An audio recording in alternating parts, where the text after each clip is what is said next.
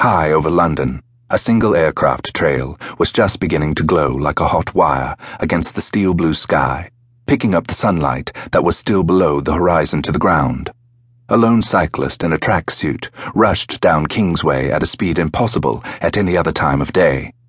An electric milk float whined around Aldwych, and a baker's van was delivering French loaves, carried like big bundles of orange firewood to the Waldorf Hotel. But most of the city was still asleep, its streets empty and at peace. High up in Bush House, 2 men and a girl sat reading the news flashes on a television screen, calling up fresh ones by tapping instructions on a computer keyboard. The shimmering green printout made the news seem unreal, like stock market prices. And they longed to hear the original broadcasts that the BBC monitors at Caversham Park had picked out of the air. 600 miles away, where it was already full day, an army was out in the streets of East Berlin. The girl asked, "Why do they always use tanks?" She spoke German with a stiff Hanseatic accent. Just a reminder. The older of the 2 men wore a shabby but once expensive leather jacket and had a neat dark beard. "But they aren't even practical," the girl persisted. "You can't send a tank into a building. They could do it all just with their soldiers. This way, tomorrow there'll be pictures of tanks in the Unter den Linden all over the world. It's become a cliché of Russian occupation, and it's so unsubtle." Ivan isn't always trying to be subtle.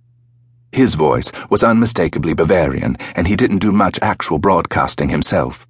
Mostly, he built up analyses for the political unit and the weekly Aspekte roundup of East German affairs. They don't mind people seeing a bit of armor plate every generation or so. I wonder if they'll call it an attempted fascistischer push like they did in 1953. A railway strike? The girl stared at him, disbelieving. The Red Army takes railways seriously. No railways, then no petrol, no food, no bullets. The second man was making quick notes. An announcer translator.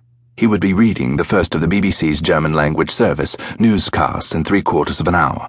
He wasn't allowed to write it himself, just translate what the central newsroom sent up, and perhaps add a few non-controversial details, if he had them. He wasn't quite 30, and dressed neatly by BBC standards. "Heinz Manger," he said suddenly, "as the new General Secretary. They can't be serious. I'd heard he got cancer." "A caretaker, perhaps," the analyst said. "While they catch their breath and work out a real successor. If he's really dying, so much the easier when it comes to make a change." He leant forward as the story rippled across the screen. "Dear God, they've had a real harvest." In all, 6 names had been dropped from the 10-man secretariat, including the old General Secretary, Speishofer. All the others had some connection with railways or the cities where the strikes had been most complete. Only 4 men had been raised from the Politburo to fill the empty seats. The AT man started searching desperately for the office copy of Who's Who in Eastern Europe. "Gustav Eismark," the girl read. "Do we know him?"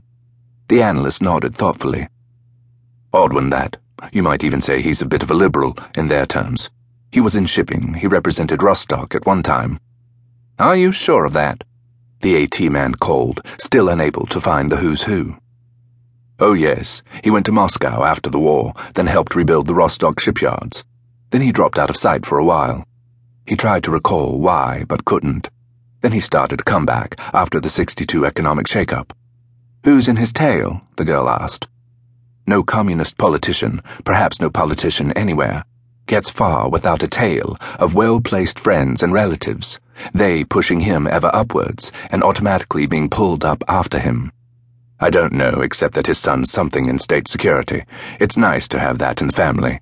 A friendly link with the SSD was as vital as a party card. And the younger scientists and engineers like him. He talks their language. Probably he's been put up there to keep them happy. Ivan knows you can't do it all with tanks. You need the sugar bread as well as the whip. And he's younger than most of them. It'll be interesting to see what happens at the party congress.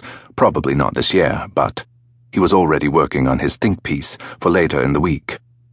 "I can't use speculation," snapped the AT man, angry at the mess in the office. The teletype rattled and the analyst and the girl walked across to read what the authorized version was to be.